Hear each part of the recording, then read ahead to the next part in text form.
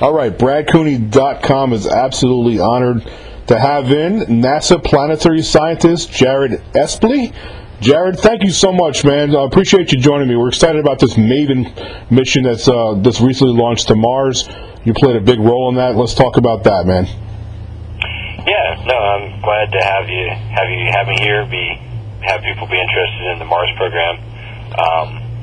So yeah, I'm on the science team for the MAVEN mission. So I'm here at NASA Goddard over here just outside of Washington, D.C.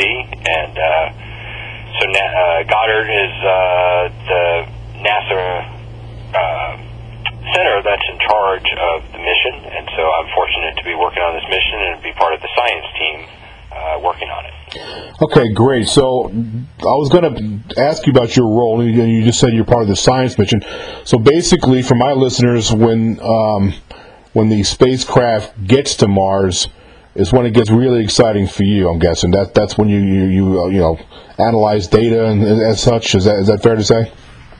Yeah, as a scientist at NASA, I get to have what I think is a very fun and unique role, which is that I get to be an interface in between the engineers who are working on actually building the spacecraft, building the instruments, and then the broader science community, people who are maybe professors at universities or researchers at other institutions who are interested in trying to do science with the data that we'll take. So I certainly think of myself as a scientist, but I have to be also very familiar with the instruments. So certainly there's been a lot of work leading up to this point to get all the different science instruments on board the spacecraft and trying to get us ready to take the data, like you say, when we get to Mars. Is this your first involvement with a Mars mission, or have you been involved in other Mars missions? This is the first mission that I've been involved with from the beginning. And previously, when I was in graduate school, I was fortunate to work on the Mars Global Surveyor mission. Oh, nice. Mars earlier, and that's sort of how I ended up where I am today. That's good stuff. There's been a lot of good global survey missions. A lot of good rover missions that I've been really involved with, and a lot of my listeners are interested in some of the data that we've gotten back from the Curiosity, which has been a home run mission. So I'm guessing you guys have a big shoes to follow with Curiosity, with MAVEN. How long will it take the spacecraft to get to Mars? It takes about 10 months to get there, and like you just said, the Curiosity rover has been just a tremendous success, so we're happy to be able to continue on after that with our mission that'll carry on the exploration of Mars. I was always curious, is there any, I know how like in college and pro football, there's always a little ribbon that goes on amongst, Team A and Team B. Is there ever anything like that with NASA? Like, these guys from Curiosity, like, come on, guys, bring it, man, bring it. You got big shoes to fill. Is there any playing like that ever goes on behind the scenes? Every team's got its own, science goals, and certainly, so there's just a little bit of, there's the people who are most interested, scientists speaking now, that are most interested in, say, the surface of Mars, the rocks, the features there. There are people who are more interested in the atmosphere there. There's also sometimes, different institutions have opportunities to work on different missions, and so you always want to make sure that your institution's doing well. Of course, you always wish your others well as well, but you want to make sure that your institution's able to perform and to do what you like. But really, the bottom line is for this mission is that we're pretty distinct from the rovers. I mean, we're an orbiter. We're going into an elliptical orbit around the planet, and so it's really hard to compete with the amazing EDL, the amazing landing that Curiosity and all the science that's going on the surface there. We're very excited about our mission. We think we have a great mission, a lot of great science, but it's just not necessarily as eye-catching and headline-grabbing as landing a nuclear rover on the surface. With video. That's crazy when you say a nuclear rover with lasers, right? Right. What about the landing technique it had too? That was the first time for like those it was like a rockets that bring it down, vertically. Yeah, the sky crane. crane. The sky crane, right. Yeah, that was the video depicting how that likely was to play out, and then to actually see that, to hear the reports of that playing out the night when it was landing was just an amazing experience. And so it's just inspiring to see that type of thing happen. And so our mission's going to be exciting, and we're very happy about it. But for better or worse, we're not quite as obviously headline grabbing it as that, since we'll be going into orbit. Equally as important, though, this is a really, really big mission because you guys are going there to figure out what happened to the atmosphere. So get into that a little bit for me. What for my listeners, what is the primary mission? And just break that down for us. What's the primary mission of the spacecraft? Right. Yeah. So MAVEN is designed to answer a very interesting mystery that we have at Mars, a scientific mystery that we have there. We could call it the case of the missing atmosphere.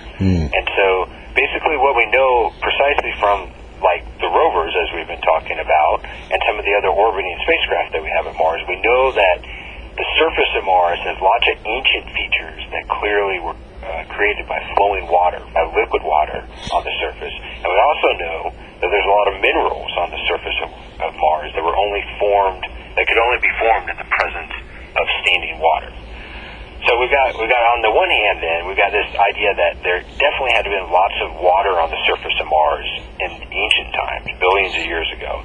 But then, just as clearly, we can look and see with the rovers and the orbiting spacecraft that today it's a cold, desolate desert. There's no liquid water there. It's well below freezing all the time. It's super dry, got a super thin atmosphere. So something drastic had to happen to change that warm, wet place of ancient Mars with a thick atmosphere thick enough to hold water on it, into the cold, dry desert that we see today. And so whatever that was, it was some sort of catastrophe, whether it was a dramatic catastrophe or a slow-motion catastrophe. Something had to happen. And so what we think happened is that the fact that Mars does not have a magnetic field, a planetary magnetic field like we have here at Earth, and that means that instead the solar wind comes in and interacts directly with the atmosphere instead of being diverted by the magnetic field that a planet has.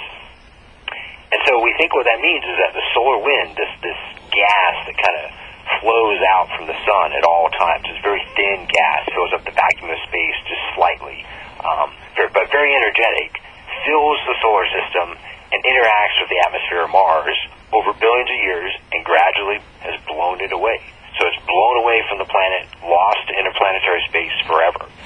So that's what we think might have happened, and that's what MAVEN is designed to investigate, is to try and understand if the solar wind is the culprit behind the case of the missing Martian atmosphere. Now, what kind of footprints could be left that MAVEN could detect that could prove this theory?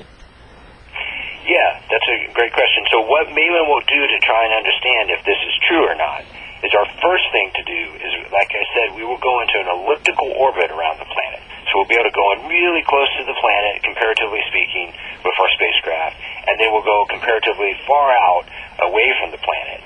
And that way we'll be able to basically sniff the atmosphere, capture the different parts of the atmosphere that are escaping at any given time, the different molecules that are up there in the atmosphere, and capture those. And then we'll also be able to see what's going on with the solar wind when we're far away. So by doing that, then we kind of create this little net, just imagine like an observational net as this spacecraft goes around the planet, takes its measurements, captures the particles that might be escaping, and we can basically try and count them up and see how many particles are possibly escaping at any given time. And so that'll be our first step to try and understand if in fact the atmosphere is escaping currently today, and that way we can try and extrapolate back in time to see if that is possibly the explanation then for where the atmosphere overall has gone over billions of years. Well, if let's say the theory is not what you guys think, and it may be like a huge asteroid hit, is there any way the spacecraft can tell the difference between theories? There is. As always in science, things are complicated, especially in planetary science. All these different parts of planets work together as systems. But a very good question that you asked about how we can tell about different theories, because that's what science is all about, right? Is testing things and trying to see which one works and which one doesn't. So there are some observations that can be made, and in fact, observations on the ground from the rovers that can help us perhaps tell the difference between this theory of the solar wind gradually blowing away the atmosphere over billions of years, and maybe the idea of a giant asteroid coming in and just blowing it all away all at once. And one of those ways that we can possibly tell the difference between those two is by looking at the amount of lighter constituents in the atmosphere versus heavier. And so what I mean by that is there's different molecules of the atmosphere. So let's take hydrogen, just for an example. So you've got some hydrogen molecules in the atmosphere. Maybe it's mixed up in some water, maybe it's just by itself. It'd probably be mostly in the water. And then there's something called heavy water, which is deuterium. And it's almost the same as hydrogen. And so these are different isotopes, is what they call them. And you can try and see if the heavier one, the deuterium, is there in slightly higher amounts than the lighter one. And in fact, that's what we're seeing already. And if that's true, then you can imagine with the solar wind coming in and kind of gradually blowing things away, the lighter stuff's going to get away easier versus the heavy stuff, which is going to kind of float down a little more towards the surface. Of course, everything's all mixed up in the atmosphere, but it's just slight preference. And so if you can look at this ratio between the heavier elements, the heavier isotopes versus the lighter isotopes, you can try and get an idea if it's been some sort of escape to space gradually, or if a giant asteroid just comes in and smashes the whole thing, then it's not really going to matter if where the heavier isotopes were versus the lighter isotopes. Very interesting. Talk a little bit about some of the other capabilities that the spacecraft has. What could this thing do?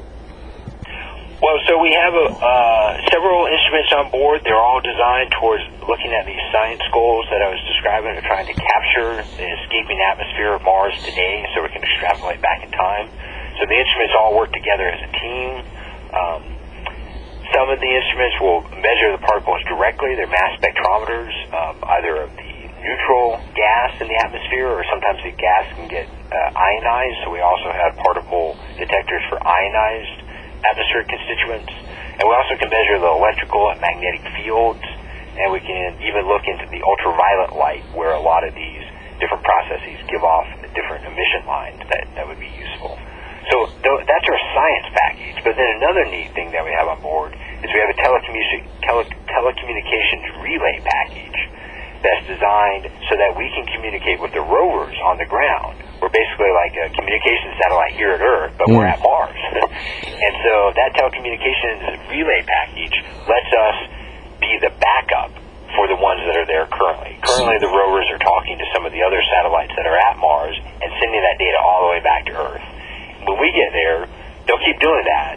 But if and when those other satellites stop working, then we'll be able to pick that up and start being the backup telecommunications relay. So that's pretty neat. Wow. We're able to help out with the rovers. So the mission on the ground can actually send commands through Maven to have the rovers, drive and seek science? Yeah, absolutely. In fact, the rovers on the ground have a very hard time getting any communications back directly to Earth. Any of the data that they want to send back is much better sent using these other satellites in orbit around Mars. That's good stuff, man. I didn't know about that. It actually prolongs the life, maybe, of these rovers as far as longevity. Yeah, it certainly is. If there were not orbiting satellites around Mars, then the rovers themselves would have a hard time getting all their data back. All these images, beautiful images that everybody, all of us, you and I both get excited about. It's just really hard to get all that data back to Earth. You got your cell phone, you're trying to get your 4G service or whatever. Poor rovers on the surface of Mars, and it's trying to send data back. Right. So it tries to send it through the telecommunications. That's good stuff. Now, what about cameras? Is there some nice cameras on there? So our mission, like I said, is focused on the science question of trying to understand the upper atmosphere of Mars. And so visual light cameras are not particularly useful for that because you can't really see the atmosphere well with cameras. So unfortunately, we don't actually have any visual light cameras. We do have the ultraviolet imager that I mentioned. And so we'll be able to see images in the ultraviolet, which will give us a unique look at Mars. So again, it's a great science mission, and maybe it's slightly less exciting from a PR point of view to not have the visual light camera on there. But we have lots of other assets there that do have those. There's a lot of Mars geeks like me that are just as amped about this mission, though, as the rover missions. Sure. Maybe more so than some people might think. Now, one of the things I always wanted to ask you guys, like in Star Trek, it's really easy to terraform a planet. The Genesis project. I'm not sure if you're a Star Trek fan or not. Yeah, I've seen the movies. Yep. Talk about in reality, is that something that's NASA looks at down the road to maybe reverse the effects of what's going on in the Mars atmosphere? Right. So I'm not an expert on terraforming, but certainly it's something that's captured the imagination of the public in science fiction and so on and so forth. So I'm not aware of any fundamental physics that would prevent you from being able to change the climate of a planet, which is basically what you're talking about when you're talking about terraforming. But if you're talking about making planetary scale changes, you're talking about planetary scale resources and time periods that are necessary to make those changes. So it's not something that if and when society decided that we wanted to terraform Mars, it's not something that we would be able to do easily or cheaply. And so we'd have to make a collective decision and put a lot of resources into doing something like that. You'd have to try and find a way to deliver more of an atmosphere back to the surface, so you could start increasing the surface pressure again, so you could start thinking about raising the temperature, creating a better greenhouse effect at Mars, so you could start having liquid water on the surface, so you could start thinking about trying to build up an ecosystem. These are challenges that would take decades, centuries of effort and require planetary scale engineering, basically. Now, what's the lifespan of Maven? Is there a lifespan in this spacecraft? Can we look at years and years of research data? How long do you think Maven will last? So, Maven's nominal mission time period is 1 Earth year. That's simply the amount of time that we felt was the minimum necessary to get the statistics that we wanted to get to try and get a handle on how much atmosphere might be escaping due to the solar wind. The spacecraft itself, certainly all the parts on board we certainly hope will be able to last for many years. We have enough rocket fuel on board to keep our orbit the way we would like it, because every time we get in a little close to the planet, quite close to the planet, we use up a little bit of rocket fuel. But we have at least 7 years of rocket fuel. Then, like I was saying, we actually will probably someday be telecommunications relay for the rovers on the ground, to the ones that are there currently and maybe even the ones going in the future. So NASA as a whole would probably like our mission to be there for years to come. So I'm very optimistic that we'll be there for many years, taking lots of good data. That's good stuff. Last few questions and I'll let you go.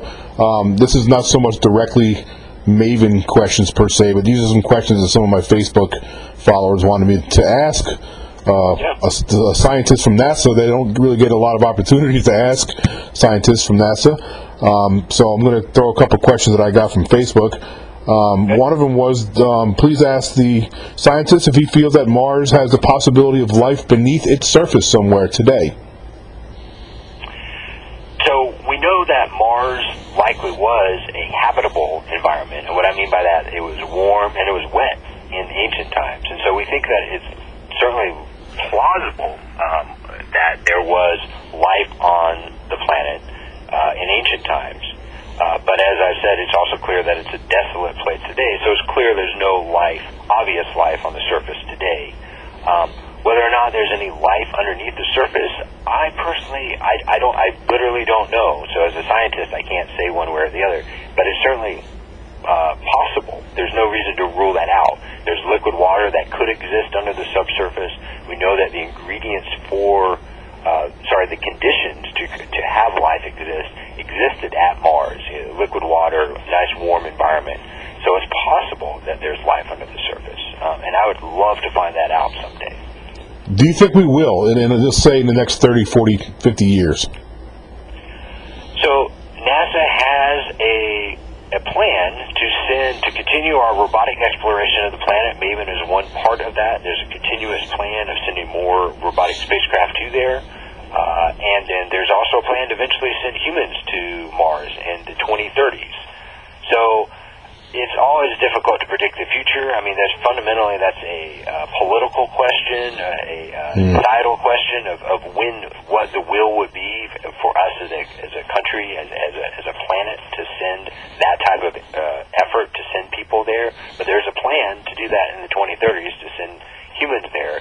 And once we get humans there, then it's possible that they would be able to make rapid progress on investigating whether or not there was any life underneath the subsurface or anywhere else at Mars. All right, and I have another question. Actually, this is from a young lady who lives in India, and she's very proud of her country. She said that they just launched a Mars mission themselves, and she wanted to get your thoughts on other countries that are pursuing things that NASA's been doing for a while now. Yeah. No, I am absolutely excited, ecstatic even, about the Mars mission from India, Mars orbital mission from those guys. It's just fantastic that there are multiple space agencies that are able to get in on the exploration of space. And in particular, it's very exciting to see them going at the same time that we're going. Of course, the reason that our mission is leaving when it is, and the reason their mission is leaving when it is because Mars is in the right place at the right time for those missions to get there. So basically, we'll be traveling towards Mars together, the Maven spacecraft and the Indian spacecraft, and they'll be getting into orbit about the same time we will be, and then they'll start taking their science data. And they have a mass spectrometer on board as well, so we should be able to make complementary measurements. Their mission's not focused exclusively on atmospheric escape, so they don't have the comprehensive instrument suite that we have, but they have other instruments as well that can do other types of science. So I think it's great specifically with the Indian mission, and I also think that just in general, as a scientist and as a person here on Earth, I'm excited to see all these opportunities for other peoples and other countries to get involved in space exploration. And that's good. And is it pretty? Is there good cooperation amongst countries, collaboration on information and data you guys get? So everything that NASA does scientifically is all public. We try and get that data out there as soon as we can, and in many ways that's what my job is as a scientist. Yeah. To give as much data out to the public, to my colleagues, but also just to the general public, everything that we learn, and to tell people about what we're learning. So in that sense, it's very open and collegial amongst the scientists, amongst the different space programs. Generally speaking, they all work quite well, both at the kind of grassroots level, at my level, the working scientists or the engineers, and even at the headquarters, at the executive level, there are oftentimes agreements back and forth between the different space agencies. Of course, that's not uniformly true across all the space agencies at the administrative level, but certainly at the grassroots level, all the scientists and all the engineers from all the different countries mingle at meetings, and we enjoy exchanging what we've learned about the solar system. Good stuff. And the last question I got is from a young man named Danny, and he's from London, England, and he wants to know what would be a home run as far as evidence found by Maven. So our absolute science goal is to try and understand whether or not the atmosphere has been blown away by the solar wind over billions of years. So if we were able to find out how much atmosphere is being escaped today, if all of our instruments work together the way we hope they do, and we're able to figure out how much atmosphere is escaping right now today, and then from that we were able to extrapolate back in time, then that would be our achieving our main science goal, achieving the home run of our mission. Yeah, that would be great. Wouldn't that be something if it all just came together and we can come back and say, yep, that's what happened. There you go. Very excited about that. Well, let me tell you something. I really enjoyed talking to you. I really appreciate you doing this interview, and we look forward to getting you back maybe in a few months to give us a follow-up. Is that possible?